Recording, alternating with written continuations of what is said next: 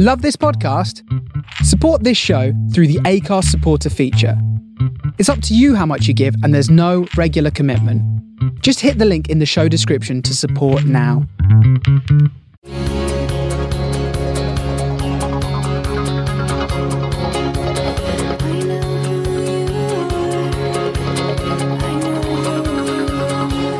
Hello. Good morning, sunshine. Good morning. Well, it's not really morning for you, is it? It's like afternoon for you now. Yeah, I've been up since 2 in the morning, so it's good evening. Tell us what you've been doing since 2 a.m. Oh, God. I woke up at 2 and I was like, no, absolutely not. This is unacceptable. I'm going back to bed. I'm going to sleep. And then I laid there for an hour and I thought, yeah, this isn't happening. I got up, made myself some tea and watched Downton Abbey. Perfect. How are you? Great glasses. Thank you. Well, I'm having a problem right now. So you know sometimes when you put on certain face creams and they burn your eyes? Oh, no. And it's really fucking me up right now. So I have these big glasses on with palm trees on them to hide my... Well, I'm not sure I can have a serious conversation with you with those on, so...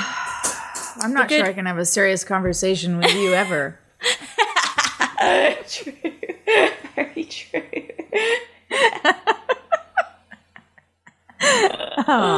So I may be, kind of... A little sniffly. Yeah. Woo. My niece is ill at the moment, sick, and Oh, the one you've been monitoring? yeah, so I'm hoping I dodged it. I'm like, bitch, I cannot do this right now. I'm leaving. Yeah. I will have a fucking mental breakdown if I get sick You again. already got sick all the I times had you need. a month of consumption, and I don't want any more. So, no, absolutely not. Get out of town. Yeah, exactly. I'm trying, and that's why. The countdown has begun. So, shall we get into it so that we can get into it? Yeah, we got to get into it so we can get into it to get into it. Right, I always forget every week. Do we do news first or feedback first? We do news first. Well, I went to count us in again. I'm on 1, 2, 3, 4. Wow. Tragic. Ready? Yeah. Okay. What? We actually, I've decided we're going to record a thing and then we can sing over the top of it if we want, but I can't do this anymore. Excuse me? You don't get to just decide that. There's 2 of us in this relationship. Yeah, no, we have to. There's 2 of us at this news desk. Okay, well, from the desk of is having a recorded message at the beginning. Wow. Some changes at the network. From the desk of Annabelle Jones, you can sing it if you want, but I can't do this anymore because every week I fuck it up. What I propose is that we have a recorded one and we sing over the top. So we've got a guide. Got it. Yeah, so we're getting the best of both. Well, shit, as long as there's some changes at the network, I have a few things I'd like to bring up at the next board meeting. Let's see. I'd like donuts in the green room. You live near some shops. I'm sure you can get some delivered to your door any I do. I have a donut shop at the end of my road that's so good. They do like the maple bacon donuts with a piece of bacon on top. You've got a bunch of yummy things like that, which I'm sure you can rustle up. For a while, we were walking down. We had like Tuesday donut morning, and we would walk down the road and get a donut. But then I gave up because I can't walk. Lucy, it's so close to your house. I know, but like, I don't want to walk in the morning. I want to like have my tea, journal a bit, look at a tree. It's I don't need one day. It's one fucking day. I gave up. It lasted like 3 weeks, and then I just said, I can't do this anymore. Right, we'll talk about that later. So, ready? Vis-a-vis our earlier conversation, we will discuss that later. Okay. We'll get into it. Ready?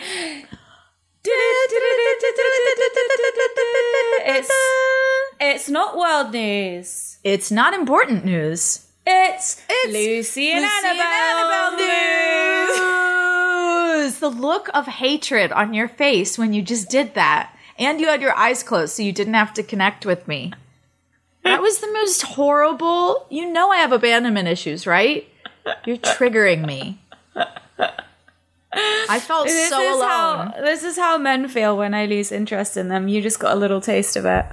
I feel so... I just felt more alone doing that duet with you than I've ever felt Lucy, in a performance. It wasn't a duet. Get a grip of yourself. It was the news. We do it every week. It's not a bloody singing duet. Don't make this like the OMS at yoga group or whatever the fuck you do at Laurel Canyon Recovery Center. Whatever. What do you got for us, Annabelle Jones? What's going on in the world? I just saw this and I loved it because I'm obsessed with Hunter Biden. Exclusive. Hunter gets the Hollywood treatment. British actor Lawrence Fox plumbs the depths of Joe Biden's son's passions for drugs, prostitutes, and painting. I'm obsessed with Hunter Biden. I don't even know who Hunter Biden is. Who is it? Joe Biden's son. He's he's just a real... Okay, let's just say Joe Biden's son, passion for drugs, prostitutes, and painting. Isn't that just every son of like an aristocrat or politician or rich person ever? I think what you're describing is just the upper classes. It's just usually it's hidden from us, but Hunter Biden's sloppy, so it's out. I think what you're describing is the child of a rock star. I think what you're describing is just like, just anybody's kid. Anybody famous and rich's kid. Sorry, guys, to break it to you. Is Hunter Biden friends with Donald Trump's son? I don't know. I actually don't know the answer to that question. I doubt it. But the reason I love Hunter Biden is because during Biden's election, Hunter made a few little oopsie doopsies and he his laptop it didn't even get stolen. He left it somewhere and on the laptop, and then it got taken to a pawn shop. Some lawyer that was working for Rudy Giuliani bought the laptop from the pawn shop knowing it was Hunter Biden's, and there was so much shit on it. There was pictures of his dick. There was pictures of him smoking crack. There was pictures of him with prostitutes. There was all text messages. There was all sensitive information. So obviously they were trying to weaponize that during Biden's ascension to power. And I think what they underestimated is the fact that the tech world and all of the CEOs, our tech overlords, wanted the Biden administration to come in so badly that they just squashed the story. I tried to share it in Twitter with a friend and it got deleted from my inbox on Twitter. Whoa, that is terrifying. And I Googled that and a load of people were like, the story's gone. So they were just scrubbing it. And they've done such a terrific job at cleaning up after Hunter Biden, because obviously they want Joe Biden to be squeaky clean, which of course you want any president to be squeaky clean. But I love Hunter because he's just really out there, just smoking cigs in the bath with hookers, doing crack, painting. I just love it. I'm just great. Good for you. I love to see it. His brother's widow and him had a love affair. Classic tale. His brother's widow and him had a love affair. It makes a lot of sense to me. Yeah, it does. It does. I mean, that's closer? standard. Yeah, that's really standard. You can't fuck the dad, so next best thing's the brother. Right. I'm surprised they're not married. Well, Hunter is a massive He's not addict. the marrying type. Yeah, he's not the marrying type. He needs to put the old pipe down, and then maybe he'll be able to hold down a relationship. So basically, how old is he? He's 51. Wow. Okay, so they're making a show about Hunter Biden. Do you know who Lawrence Fox is? No. He's an English actor who has gone a bit spicy. And he's become extremely... he's become radicalized. He is now very, very... conservative. Some would say he's a fascist. He started his own political party called the Reclaim Party. He's basically, I would say, a libertarian, whatever the English version of that is. Needless to say, not a popular chap in the UK. People think he's just lost the plot. I mean, he says some things that I'm like, okay, yeah, fair enough. And then other things I'm like, whoa, okay, all right. And he started his career doing like really sweet programs like, I don't know, like Last of the Summer Wine, cute like Granny, Midsummer Murders and shit. Started as a wholesome chap, has turned into some kind of political revolutionary. And now he's playing Hunter Biden on television. Perfect. I love it. For me, I'm like, Madhu, this is crazy. And I can't wait to see the show. So the film is called My Son Hunter. To still show the actor with white powder on his nose as he fakes being passed out on the breast of a female colleague. The professional images from the set, exclusively obtained by the Daily Mail, show the British actor recreating some iconic and compromising situations associated with the first son, including Biden's latest art endeavours and his history of drugs and addiction. Yeah, it says there in this thing. Iconic. Well, I know, Iconic. well, because the Daily Mail's quite conservative, so they're obviously, they are egging it the fuck on. He's been open about his drug addiction. There are 103,000 text messages and 154,000 emails on his laptop that reveals he blew thousands on suspected prostitutes and strippers. He told CBS Jesus. in April, I spent more time on my hands and knees picking through rugs, smoking anything that even remotely resembled crack cocaine. I probably smoked more Parmesan cheese than anyone you know. I mean, I went one time for 13 days without sleeping and smoking crack and drinking vodka exclusively throughout that entire time. So this is the president. Is he in politics, or is he just a socialite, or is he He's an got artist? some- Or He's supposedly a lawyer, okay? like, what does he contribute? He's on the board of several of the Biden's businesses in Russia. I don't know. I wasn't there. Wow, and they've just really whitewashed him. and helped him out, huh? Yeah, they've tidied that one right up. But anyway, Wow. I'm fucking stoked to see this film. I think it's going to be an absolute train wreck, and I want to be in it. Lawrence Fox is going to get dragged to the high heavens for it. I just love the drama, the whole thing. I love it. This is the most chaotic time of all time, and I'm living for every fuck up that there is. Oh my god! So I'm bored. I miss Donald Trump. You miss him. Yeah, I know. It's been very quiet since he left. It's been very quiet. Joe Biden's tweets are so boring. Joe so Biden's boring. pulling some shit, but I'm not going to get into that today. No, we are let's not. going to stay away from that conversation. We are staying away from it. As far as I'm concerned, Trump was a great comedian. I miss him on the world stage. I can't. He's creating a social media app. I can't wait for it to come out. I'll subscribe.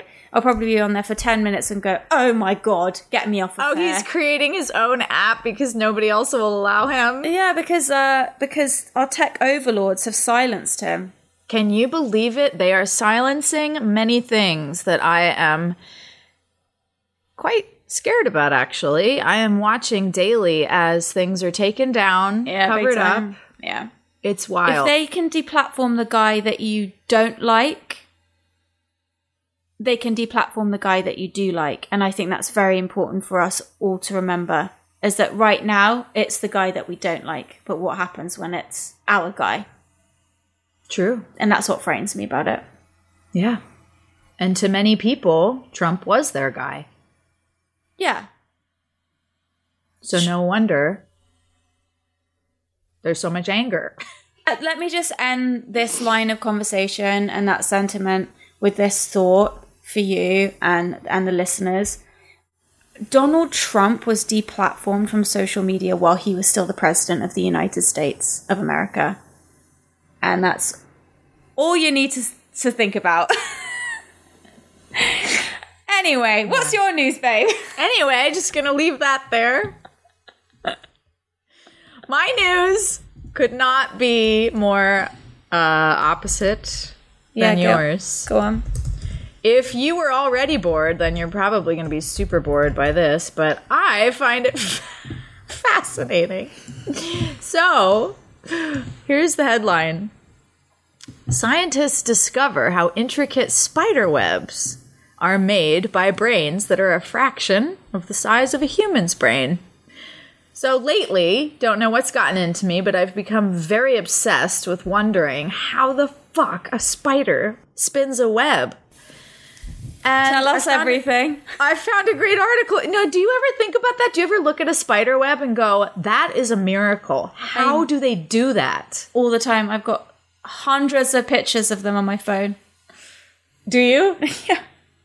Love Especially spider webs. one that's hanging like in midair in a really hard to get to place. In midair. You just think, how far can they see? How do they jump from this branch to that branch? Have you watched the movie Spider-Man?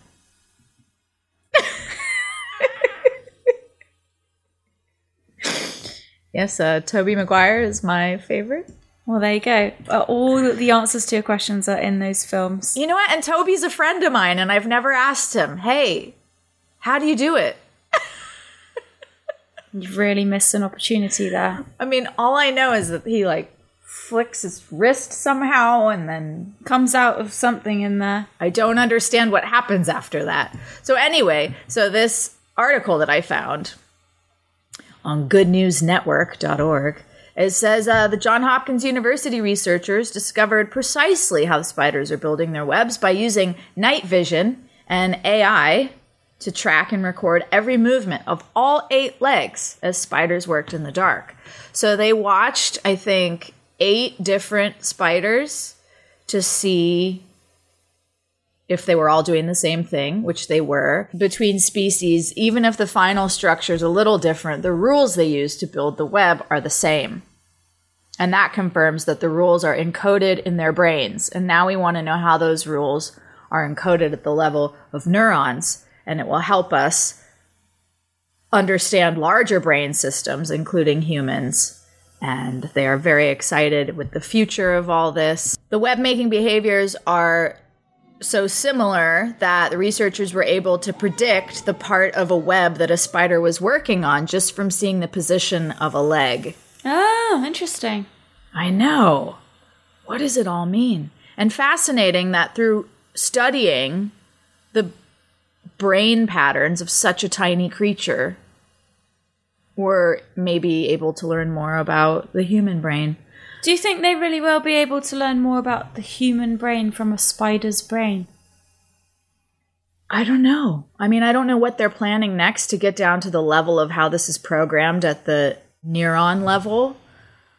I will follow this story closely and give you a thrilling update. You should keep on top of it, because next time I can't sleep, I'm going to call you to tell me about it again. I know. It's just riveting. But actually, all jokes aside, this kind of thing is fucking riveting to me because it makes you question everything. You can, I don't know if you saw that fantastic fungi documentary about how mushrooms just make the entire world possible. Fungi. And fungi, thank you. The interconnectedness of this system that exists in fungi keeps the world going. I just think there's miracles around us everywhere, and a spider's web to me is absolutely insane. It is. I've seen so many where I've thought, how is this possible? And then my next thought is, do you know what? I don't want to know. It's too big. It's just, I just don't want to know. I want some things to be a mystery. Oh, well, sorry to burst your bubble with you some research. You haven't burst my bubble at all. The truth is that I don't think they're ever going to figure it out. Mm-hmm. I don't think that they'll ever figure it out. There's so many things in us that are like seem simple that they still haven't managed to figure out. I know. A bit like going to space. I'm sort of like, well, really, spider's web? You know, there's a couple of other problems we need to address here. But if you guys feel like we should be spending some time on the spider's web, then let's do that. You know what, Annabelle? You're making fun of it, but I think this is a really important endeavor. No, not just the spider's web, but like shit like this. Like, I know. the inner workings of creation. I think there are different schools of thought on it, and I am just one of those people where I'm just like, we don't need to know everything. Can anything just be a mystery? Yeah, but that's not human nature, though. That's not human nature to just let things lie unexplained. Like the things in Hunter Biden's laptop should have just stayed a mystery. Well, yes, that is true. That's called, respect for personal boundaries.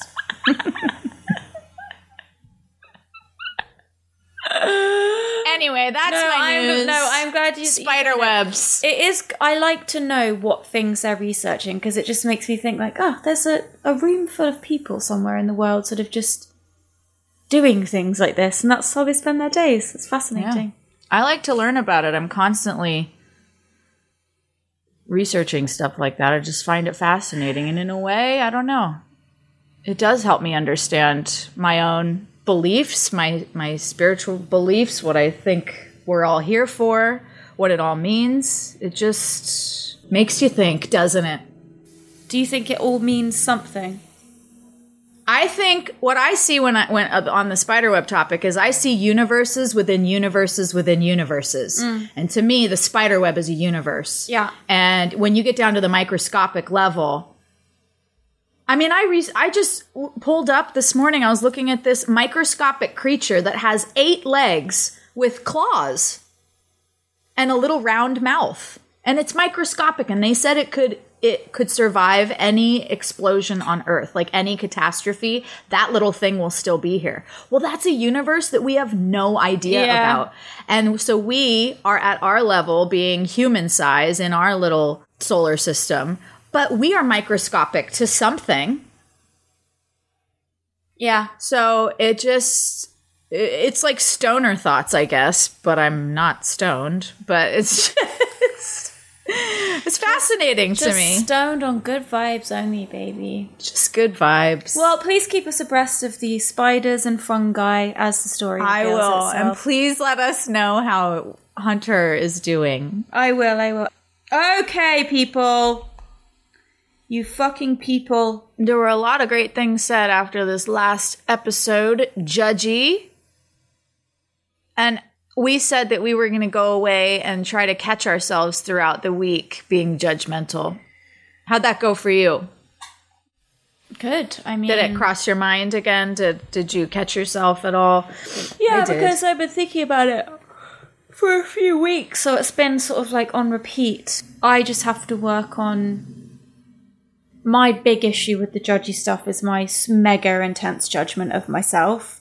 And I think if I can unpick that, then the rest will loosen up, if that makes sense. Yeah. So I have been thinking about the whole concept of like when there's something that is bothering me about somebody, instead of getting in a flap about it, thinking more like, well, is this bothering me because it's me? Like, am I reflected in this person? I had a funny run-in with a family member this week that was uncomfortable and felt quite negative. And I felt very shameful afterwards for no reason. Not literally, it was just it was my takeaway from it was like feeling like I'd done something wrong when I've not done anything wrong.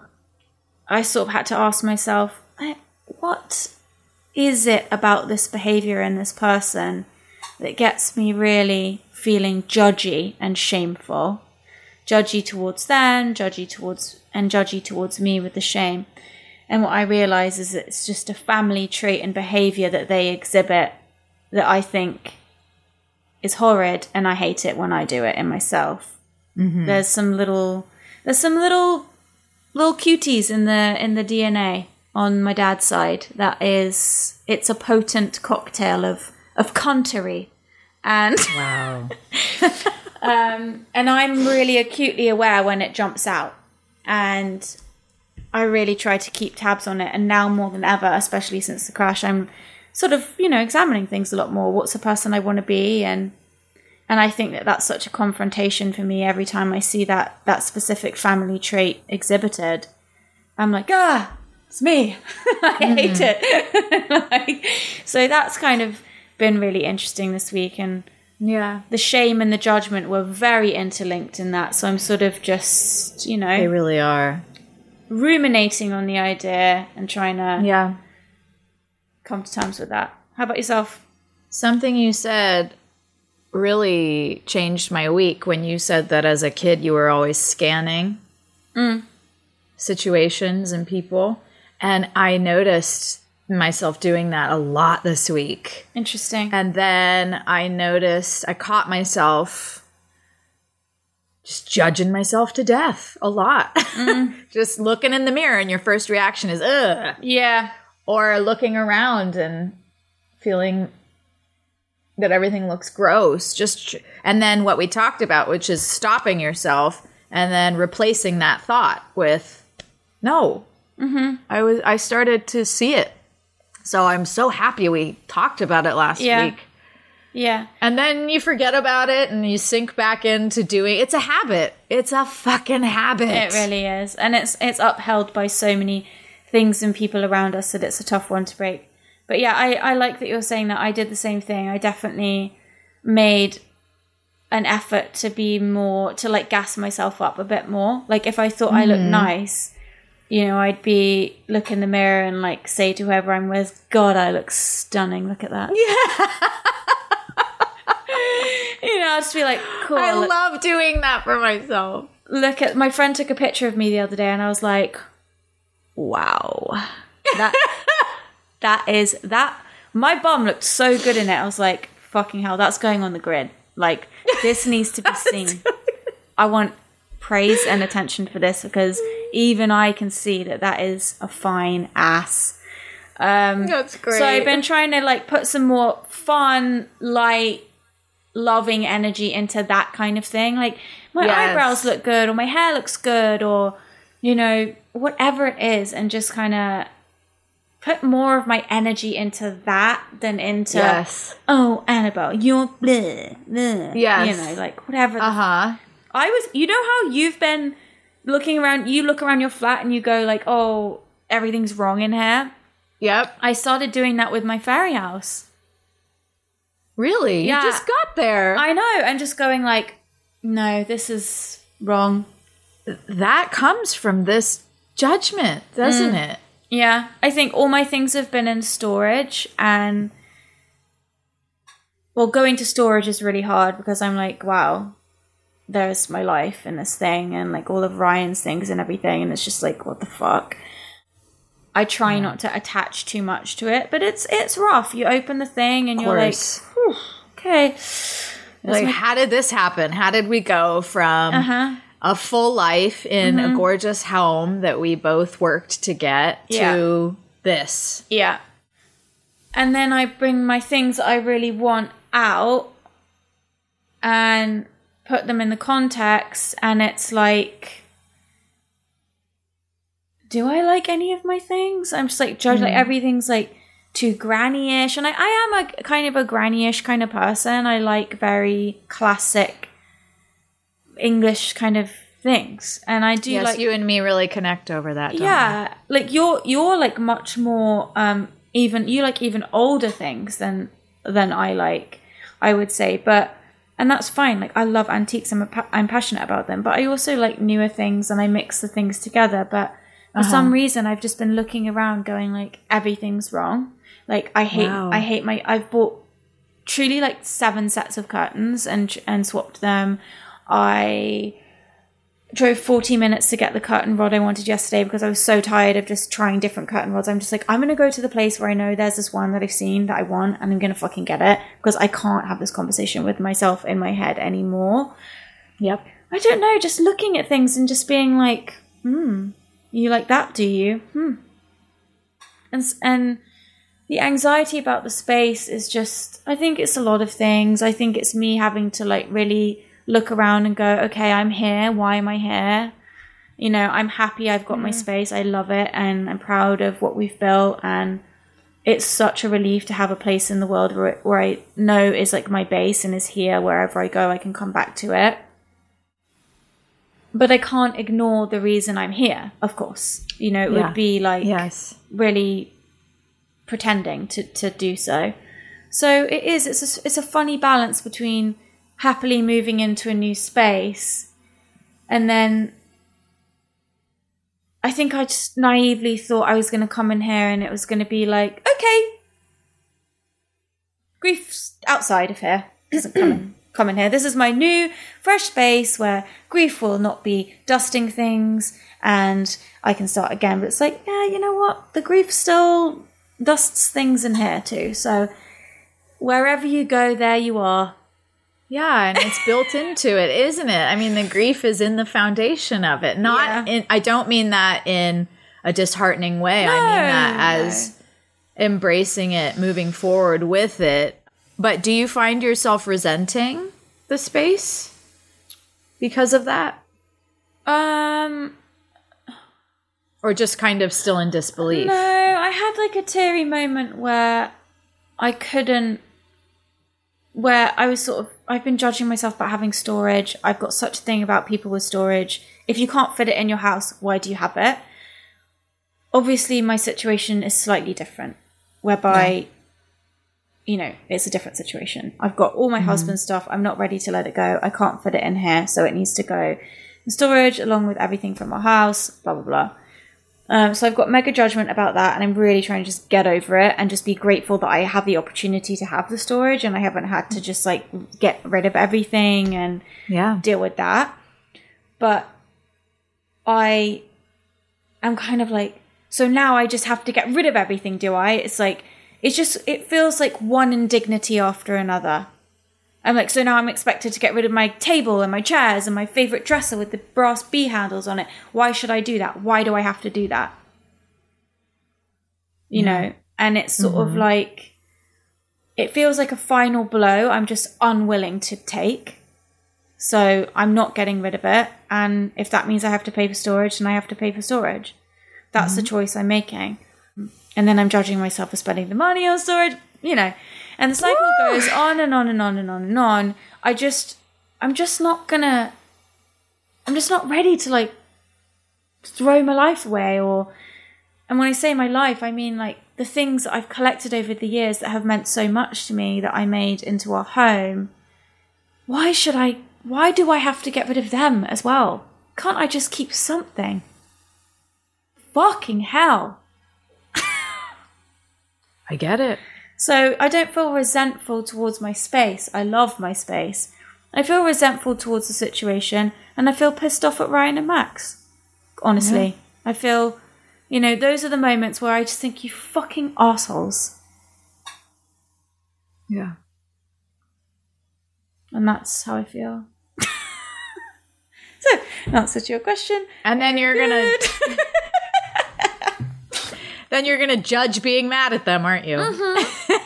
I'm like, I can't. It's really wrong to be mad. It's very normal. We're allowed to be annoyed. Even if somebody's died of natural causes and not in an accident or from something or another.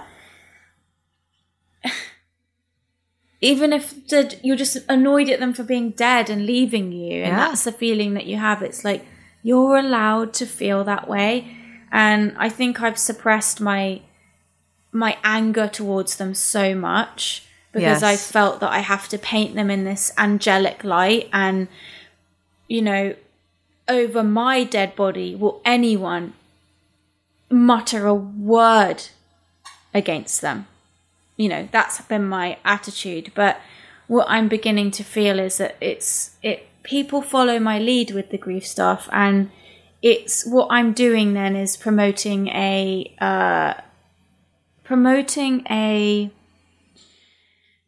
environment where, well, we can't really have all of our feelings. We can just have some of them, and the rest you need to take home with you, and you can do that in private.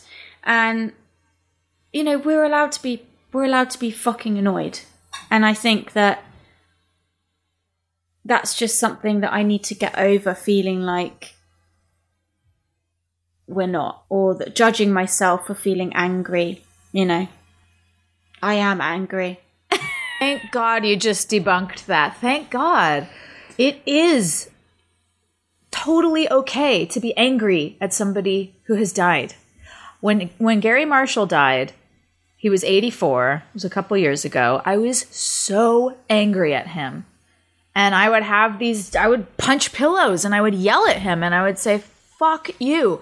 You had so many plans. We were in the middle of so many exciting projects. And just personally, I was very close with him. He was like a grandfather to me. Mm.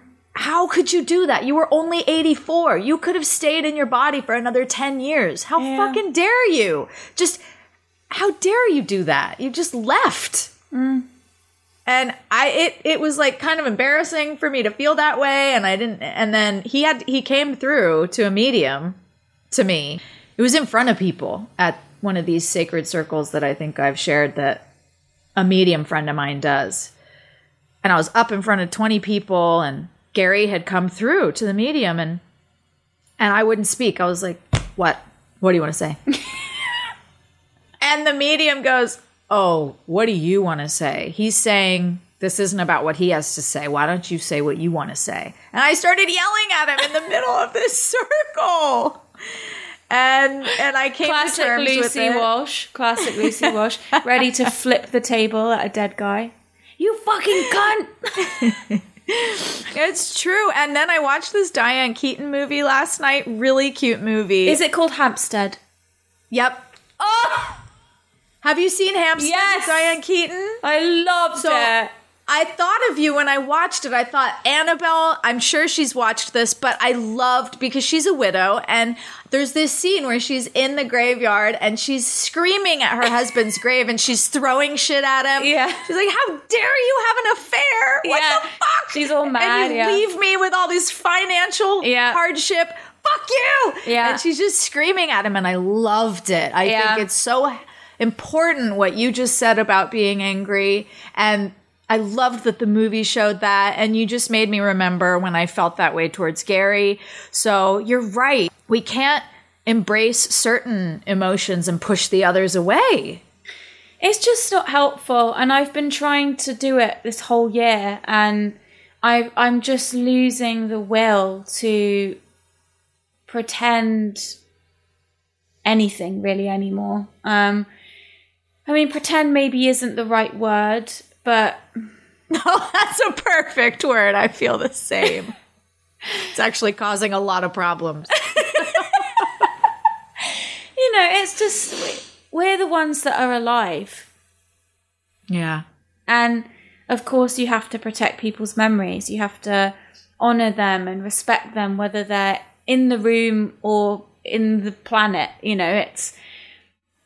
Sure, but that doesn't mean... At my expense. At all of our expense. You know, I think to myself sometimes, God, would it be just a real relief if I had a chat with Ryan's mum and I said, you know what? I'm fucking livid. Maybe she would feel like she could go, I am so angry. You know, and I think about all the other people, and at the beginning people would say to me like, oh, you know, they would cry and they'd hold me and they'd say, Ryan, I'm so mad at him. And they would say it with a smile on their face. And I would just... Nothing. There's no reaction from me. I couldn't even handle that. Mm-hmm. And I'm not saying... I'm not slandering the boys. I'm just saying... No, you know, of course not. You guys fucked up. And now I'm up shit's creek without a paddle. And I'm not throwing my fucking bee dresser away because of you two fucking idiots. Yeah. Love you, but no. And don't, Ryan Brady, get out of my head telling me to stop wasting money on storage. No. You know, he's the voice in my head when it comes to reason and money and all that stuff. And it's like, no, get out of my head with this one. Yeah, you don't get to tell me when I you do things put now. Me in this fucking situation. So yeah, I'm going to use the money for the storage for another year until I sort it out. And until then, you can shut up about it. In my own head, it's me, but it's him, if that makes sense. It makes total sense. Giving yourself permission to feel all those feelings without judgment gives others permission to do the same around you. Like you said, you set the tone with the people around you. Yeah. I just don't want people to feel they can't say how they feel around me. That's the worst thing I can think of in the world. I hate that feeling around other people, especially people I'm close to. I don't want to feel like there are things that are off limits. I hate that. I know. It's such a barrier. It's not real. It's not how are we to connect if there are these things that are off limits. And if something feels off limits to me and makes me really uncomfortable, then clearly I need to really talk about it and address it, because it's clearly a problem that needs to be sorted out. So Yeah. anyways, I can see from hearing that, I can start to see in me so many things that are off limits that I'm not allowed to feel, that are, oh my God, I could never say that out loud. I could never admit that. You tiptoe around so many things in your own head. And it's like Even with living in an yourself. invisible prison with yourself. starts with you. It's like that picture of the horse who's tethered to a plastic chair and they can walk away anytime. Yeah. Or, you can put it into any context. Somebody's sitting in a jail cell and The door is open. Yeah. I love that horse thing. It's so great. Have you seen the one where the horse is tied to the plastic water bottle? No. No. Seriously. We're living this way. I think other people Yeah. were able to see their judgment a little more this week. Some of the feedback we got was astonishing to me. I had this really emotional message from a listener and a friend named Abigail, and I'd like to share that. So here's what Abigail said. I think you mentioned in an earlier episode, maybe months ago, about how upsetting everything is that's happening in the world right now. And I feel the exact same way. I just love what you guys said on this. It was really, really powerful. And I so relate to that because I did that today. I was like, oh my God, I have to sell this. I have to clean this. I don't want this anymore. I don't want this in my life.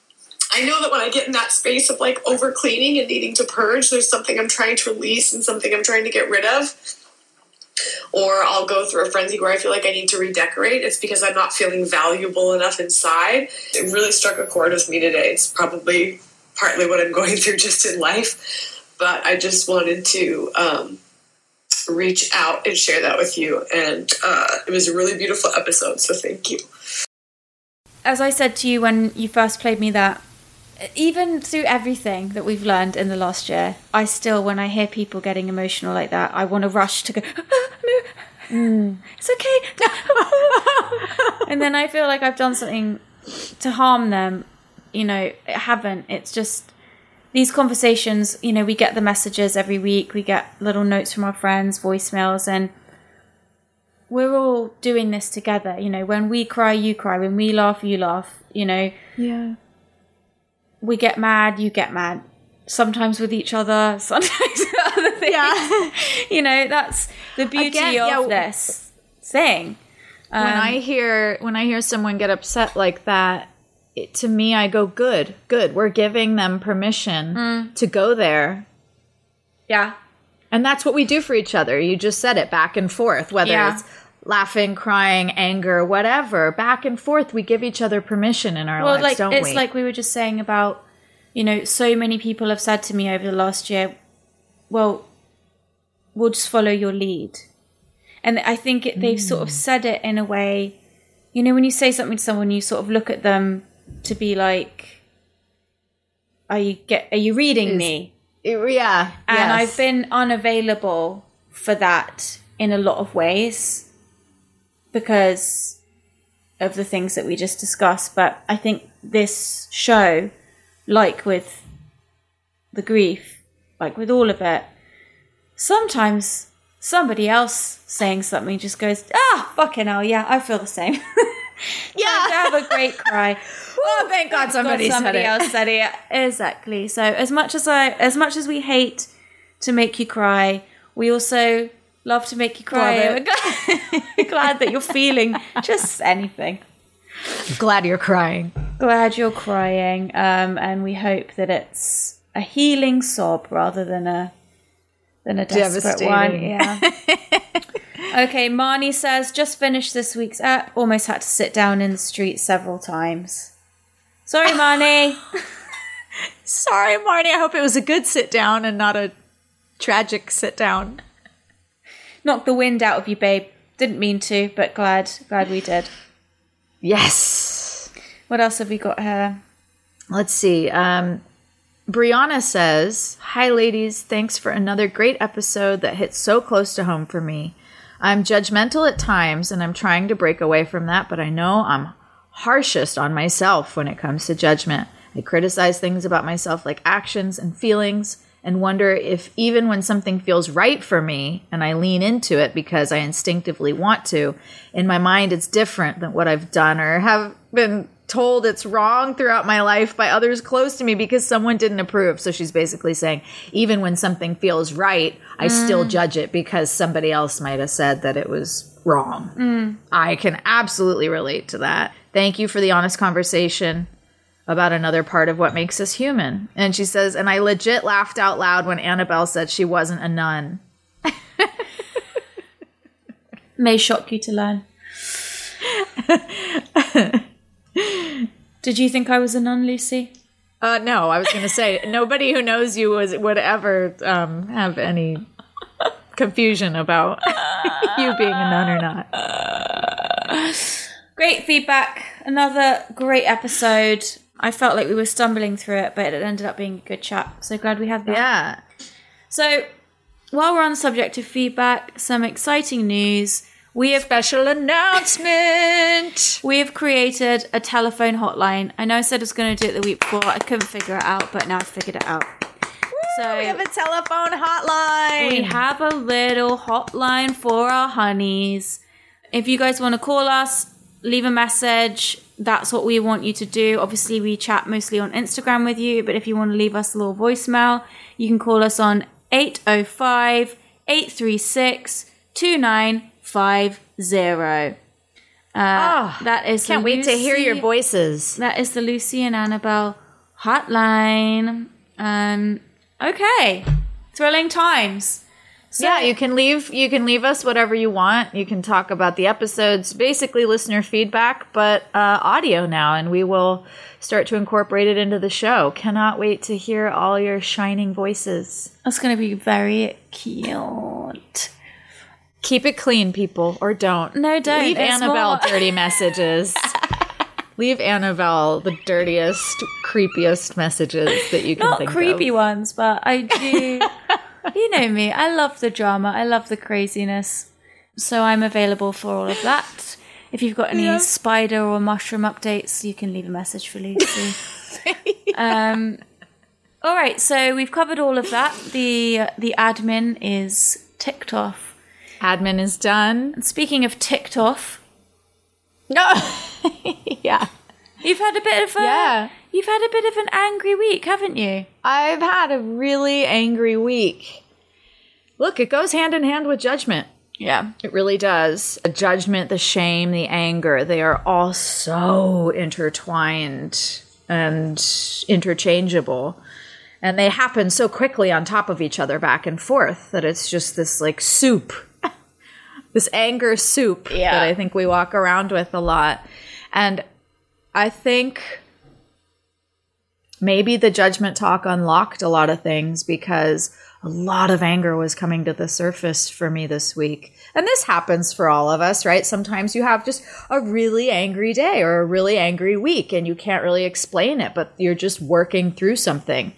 And that's okay. Yeah. Like the emotions that we want to embrace, like the anger at somebody who's died, it's okay to be angry. And for a long time, I just refused to get angry. I couldn't get angry in my acting. I couldn't get angry in my acting. Really? No, like I would do a scene and I couldn't have that confrontation. I couldn't stand strong with my point of view and go at the other person. Oh my I had God, a real struggle. So we tease me a lot about flipping tables and punching people. I think that is because for so long, I just You stuffed it down.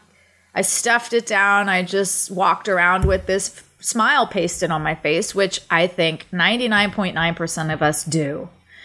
And I love that poster of people who have taken their own lives. There's Robin Williams. There's maybe 10 or 15 people on this poster, and it says, "This is what depression looks like." And they're all smiling. And I really like every time I see that, because it's a really powerful reminder that we walk around afraid to embrace our anger and the scary feelings and the dark feelings that we judge so harshly in ourselves. So I'm trying to just let my anger live in the sunlight and embrace it and learn about it and go down that path until I don't need to anymore. So it came out with my family this week. I had a horrible, horrible situation with my family that also made me feel really shameful, like you said with your family situation. I feel really shameful. I feel dirty. I feel evil. I feel like a bad person. But those are all my judgments. Look at that. Those are just self-judgments. Well, are they your judgments or are they... Well, no. I mean, I am being told. I am being told that I am a lot of things. Yeah. And this is around the sort of holidays, and you know, in America here we've got Thanksgiving coming up, and it's the beginning of the holiday season. You know, I've noticed people are already starting to put their Christmas trees up. Feels like Christmas is settling in sooner than ever. I think people are just desperate to throw themselves into something. I know. Have a nice time and feel cozy and good. But the holidays can be really hard for people. As we know, people start to lose their minds a little bit when the holidays approach. And that can be because of grief, because you've lost someone around the holidays, which you have, Annabelle. I lost my grandfather 5 days before Max and Ryan died. I've lost a couple other of my best friends. One of my best friends, Jason, died on the 21st of November. So for a lot of us, there's a lot of grief surrounding the holidays. It really shines a light on who's not here anymore. And who's not here, not because they're not because they're dead, you know, but because they just have chosen not to be around you. Chosen not to be around you. They've been disinvited. They've been invited, but made to feel, well, we're inviting you, but you know, but there's conditions, or we're not okay with this, are a minefield. And then obviously you add into it like COVID, and you add in all the other shit that's going on in the world. You know, I feel like I'd like to go back to the good old days when we didn't talk about politics or religion at the dinner table. That, you know what? There was something to that. Also, I'd like to add into that is people's medical history and choices. Also something I would love to be off of the table. Yes, I think there's a very good reason that those things are not allowed at the dinner table, and we should definitely go back to that. Take a cue from English aristocracy. Exactly. Yeah, holidays are hard, and then you put in any little slight hiccup, and all of a sudden you can feel like the sky's falling. And fuck this, I just want to go and be on my own. Exactly. So I dealt with that this week with some family members, and that was my reaction. I just went, fuck this, fuck you, fuck me. I'm leaving. I never want to speak to you again. And I'm going to punish you forever. And I'm going to punish myself. So I got myself in this real gridlock of anger. And I'm not out of it yet. What I do when I get really angry, don't think I'm alone here, is I start to punish my body. And deprive my body of what it needs. So these seem like really small, stupid things maybe, but they add up, and they are the symptoms of something bigger going on. So I will go, well, fuck it. I'm not going to wash my face before I go to bed, and I'm not going to put moisturizer on, and I'm not going to brush my teeth. And I'm going to drink a glass of wine as I'm laying in bed. So I just fall asleep kind of buzzed. And then I wake up in the morning and my face is dry as sandpaper and my eye makeup's still on and my poor eyes are dry. My teeth aren't handled. That seems funny maybe, but those aren't good. Like, I know what taking care of myself. I know what taking care of myself is like. I know the things that I do to stay taking care of myself. And when I'm not doing those things, I can tell that something bigger is going on. And for me, it usually leads back to anger. And I think we have to be careful of punishing ourselves and depriving ourselves when we get in that ego gridlock of fuck you and fuck this, and I'm just gonna throw the baby out with the bathwater and burn the house down and blow everyone up. So that's where I'm at, and I know that it's not healthy, but you know when you're in it and you just like can't get yourself out of it. I really do. You know that this isn't the real you and the way you want to be functioning, but you're just so stubborn in that anger, and I'm feeling so stubborn, which makes me judge myself more. It's just an endless cycle. Well, I think you just need to feel what you feel, and then you're not going to feel angry forever. And besides, anyways, as we know,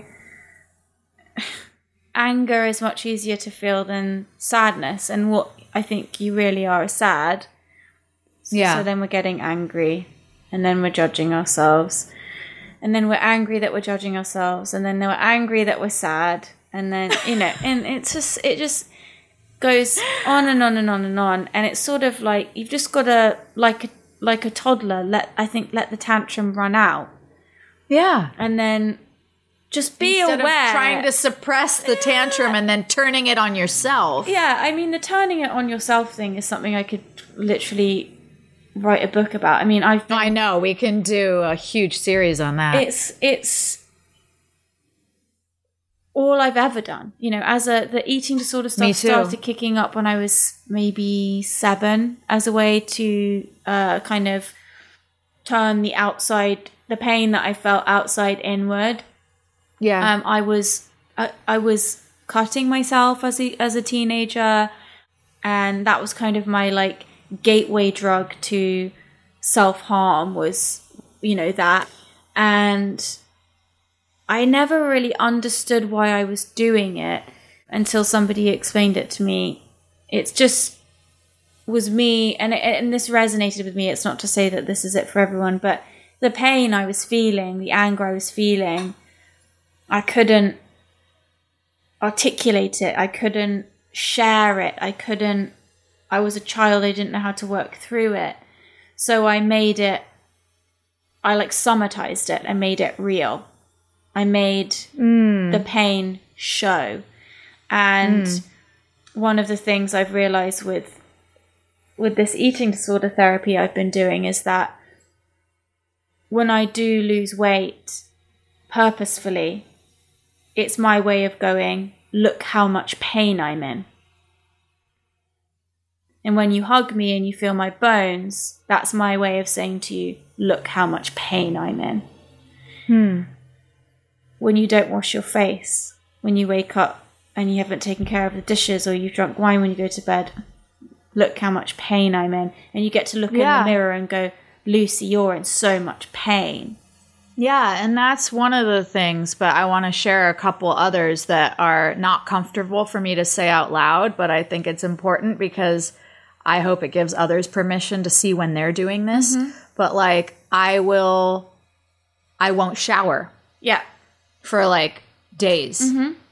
I will hold it when I have to pee. Wow, interesting. It makes me emotional because you turn it on yourself and you ignore the signs that your body's giving you for what it needs. That's why we get a signal. Hey, I gotta pee. Okay, let me do that for you so that you're handled, so that you don't get a urinary tract infection or a bladder infection. Let me handle that for us. And when, more things like that. I mean, I'll eat shit. I'll just eat sugar and I'll drink and I won't have sex.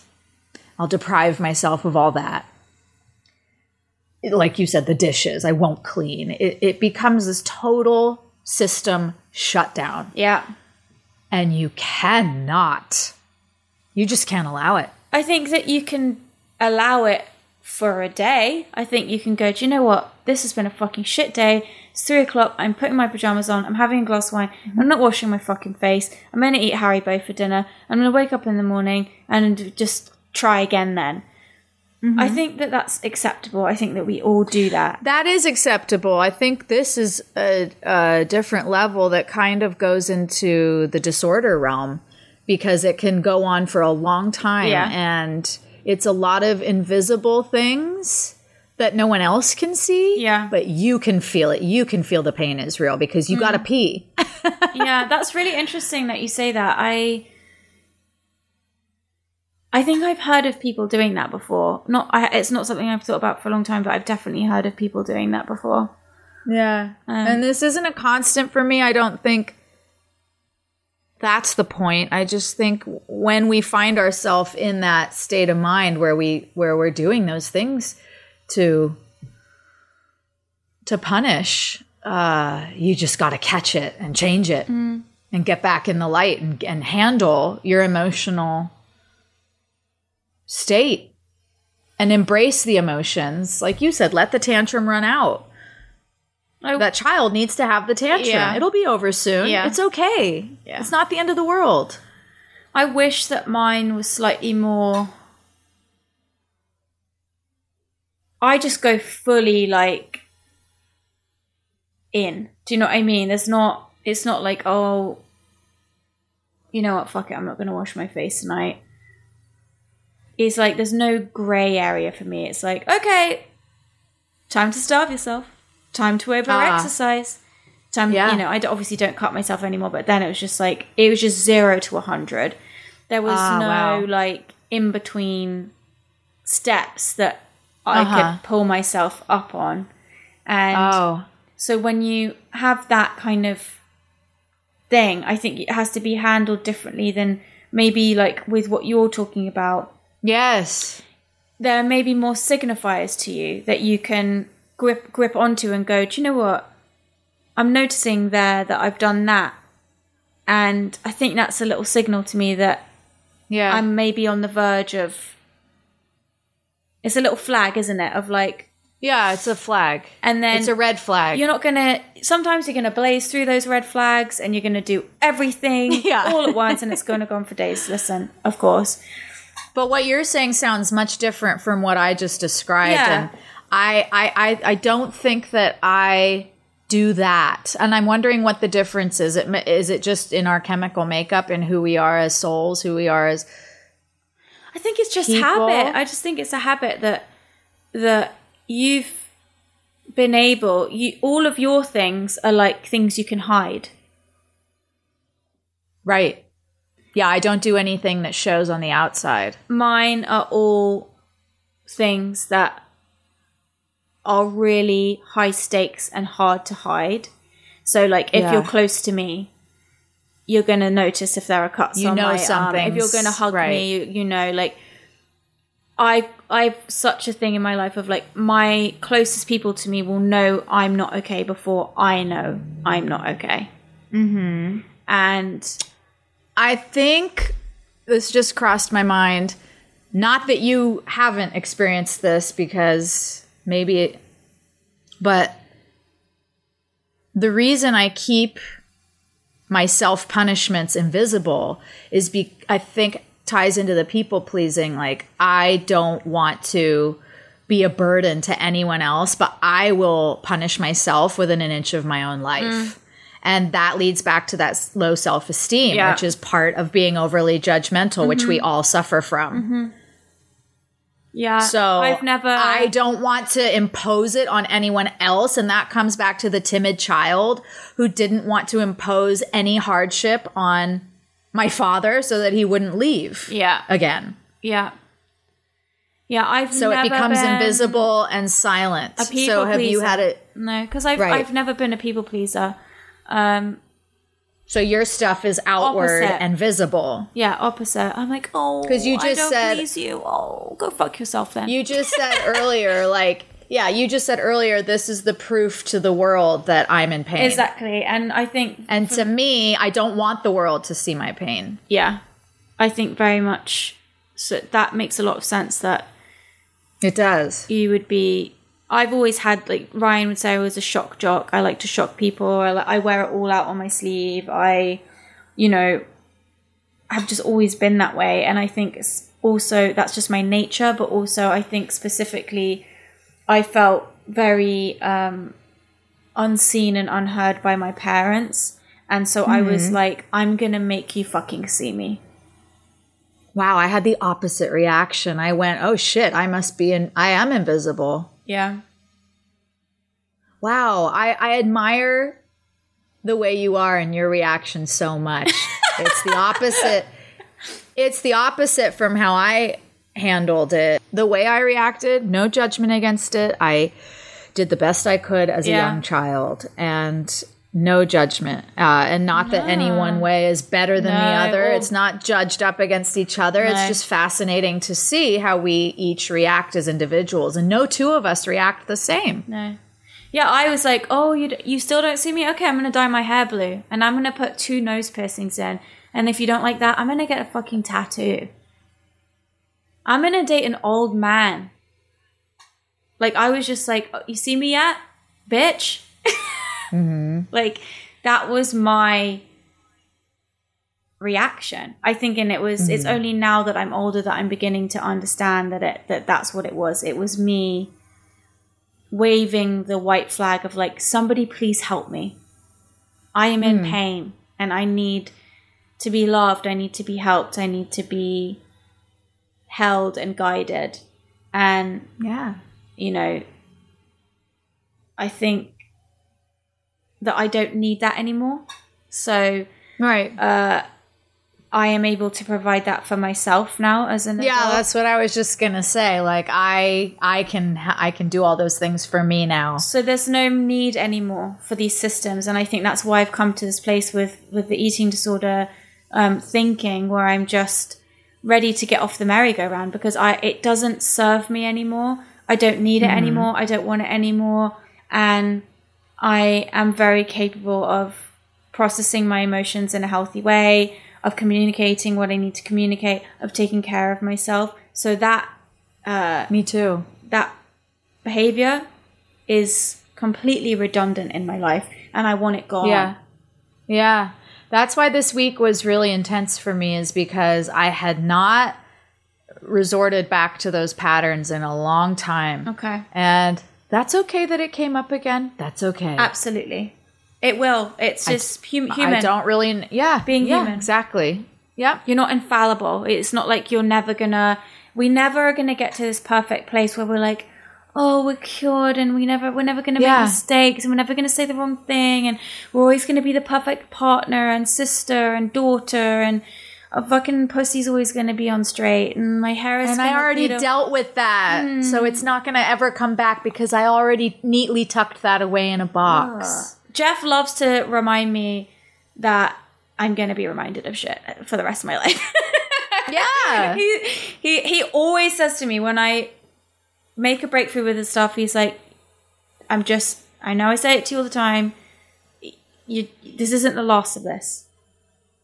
Yeah, they're reminders, aren't they? Yeah. It's like, it's a part. Some things are just habits we can get rid of. And some things I think are very hardwired into us and take work every day. And those are the things that are not just going to disappear overnight. Sorry. Like my eating disorder isn't just going to be disappearing from me, but I can mute it, you know. We can get better at handling them. Yeah. I think, interestingly enough, I've made a lot of jokes about my eating disorder and self-harm and my instinct to self-harm. And I think that's another thing that I'd really like to kind of move away from, is not to be like, oh my God, super serious chat, trigger warning. No, I'm not like, I don't mean that to become precious about it, but I do think that it's total avoidance, the jokes I make about it. And, you know, I think that I make a lot of jokes about the future and being, you know, having a low BMI and being a frail granny and all those things, almost to just make it okay in case it does happen. Yeah, I mean, a comic said something last week that I love. He said, if I don't make a joke out of it, it'll kill me. Yeah. Yeah. And I know what you mean. I have a rule, as much as I can, where it's okay to have a sense of humor about oneself. Of course you should, but the put downs against myself, I try to stay away from. I don't like putting myself down. And I did that for a long time out of avoidance. Yeah. Yeah, it is total avoidance. If I make myself a joke, if I make my experiences a joke, then nobody else can judge them because I already did. Yeah, exactly. And it's what we were talking about earlier about people taking your lead. And yes, if I'm joking about my eating disorder, ha ha ha, then people... You're telling everyone else it's okay to do the same. And then I'm also telling future me, like, haha, it's fine. You know, it's like, no, it's not fine. It's boring. It's old. It's tired. You don't need it anymore. Let's move on from it. Yeah. Yeah, isn't it funny how the holidays just bring up all of this magic? Oh, yeah. We've got a month ahead to talk about it and discuss what unfolds. Yeah. What a great conversation. This really helped me. Good. Yeah. So this is great shit. Obviously, Thanksgiving is next week, and we wanted to do this chat now because when the next episode comes out, we will have already had Thanksgiving. So sorry if this feels premature to anyone, but whatevs. We wanted to get it in the pipeline. Yeah. And obviously, it's been a year since Ryan and Max died, and we've touched on the grief stuff a little bit this week, but I guess just a little grief check from me will be that what I've decided to do and how to handle the day is I'm going to wake up in the morning and my family and I are going to go to the yacht club where Ryan loved and was inspired to write a lot of music. He and Max were. They have a whole album called Tropical Purgatory that they had just put out. One of the songs is called The Yacht Club. It's all got this kind of like nautical, tropical, yacht rock theme. It's so funny. Yeah. And so we're going to go to the beach in the morning and I'm going to put some of his ashes in the water and we're all going to take a shot of mezcal and have a moment and acknowledge.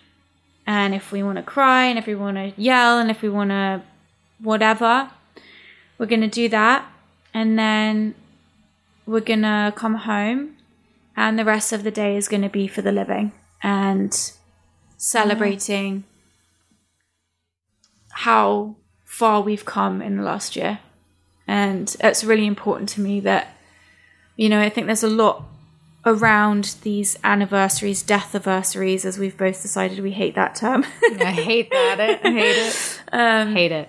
And the 1 year is like very charged, you know, and I've had so many people reaching out to me and being like, well, you know, 1 year coming up. And I'm like, okay, you think I don't know? Oh, really? I had forgotten. So that's been interesting. I've definitely had a few moments where I've been like, okay, Annabelle, just take a breath. You know, it's going to be a hard month, you know, all of that stuff. And I'm like, it's been a hard year. It's been Bitch, it's a hard hour right now. It may shock you to learn, but it's been a hard year and the next one's probably going to be hard too. And what I wanted to say was that there's a lot of chat about how hard and sad the anniversaries are, and absolutely they are. And of course you're sad, and of course you're recognizing what happened and what took place on that day. I just want to say that it's also okay to be happy and joyful and celebratory on that day if that's what feels good to you. Yes. And for me, it's going to be, well, obviously I can't predict what it's going to be, first of all. That would be hilarious. I'm completely open to the fact that I have got this whole plan and then I might just come home from the beach and go to bed. You know, I'm completely open to whatever's going to happen. But as we've learned with the birthdays and everything else, making a plan of action helps to tackle these days. So I want to acknowledge Ryan and Max in the morning and feel it. And then the rest of the day, I want to acknowledge and be grateful for my family and my friends and the people who have got us all, each of us have got us through this year, and we're moving into thriving. We haven't just survived. We're going into thriving now. And for me, that's what the 1 year anniversary is going to be. It's going to be both sadness, loss, and grief, and also a celebration that we made it. We're like still here, you know, and just, I think Thanksgiving will never be more meaningful to me than it will be this year, because I am so grateful and so thankful for everyone who's just literally kept me alive. You know, you and my family and everything. It's just, I didn't think I was going to survive. And I did, and I am, and we all are. So I just really want to celebrate that on Thanksgiving. Ryan and Max have been dead for a year. You know, they've been dead every day for a year, and I have grieved every day for a year. And they're going to be dead every day for the rest of my life. And I'm going to grieve every day for the rest of my life. So I'm choosing to mark it as another year of still being here. Still here. Still here. And I will love and miss them every minute of every day forever. And I'm going to make my sister drink mezcal. She hates it.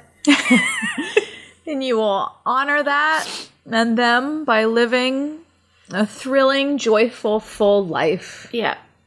We all will. And we must. Yeah. Yep. That is the greatest honor that we can give, is moving forward together. Mm-hmm. And just fucking squeezing the juice out of every day, sopping up that gravy with our bread, every last morsel on that plate. Yeah. Just get it, you know, just go for it. We're here. We're still here. Yeah. Those boys lived every motherfucking second of their lives till the last second of their lives. And like you said, the greatest honor is to do the same. Yeah. Happy Thanksgiving. Happy Thanksgiving. Love you. Love you. Thanks for the memory of sentimental verse and nothing in my purse, and chuckles when the preacher said, for better or for worse, how love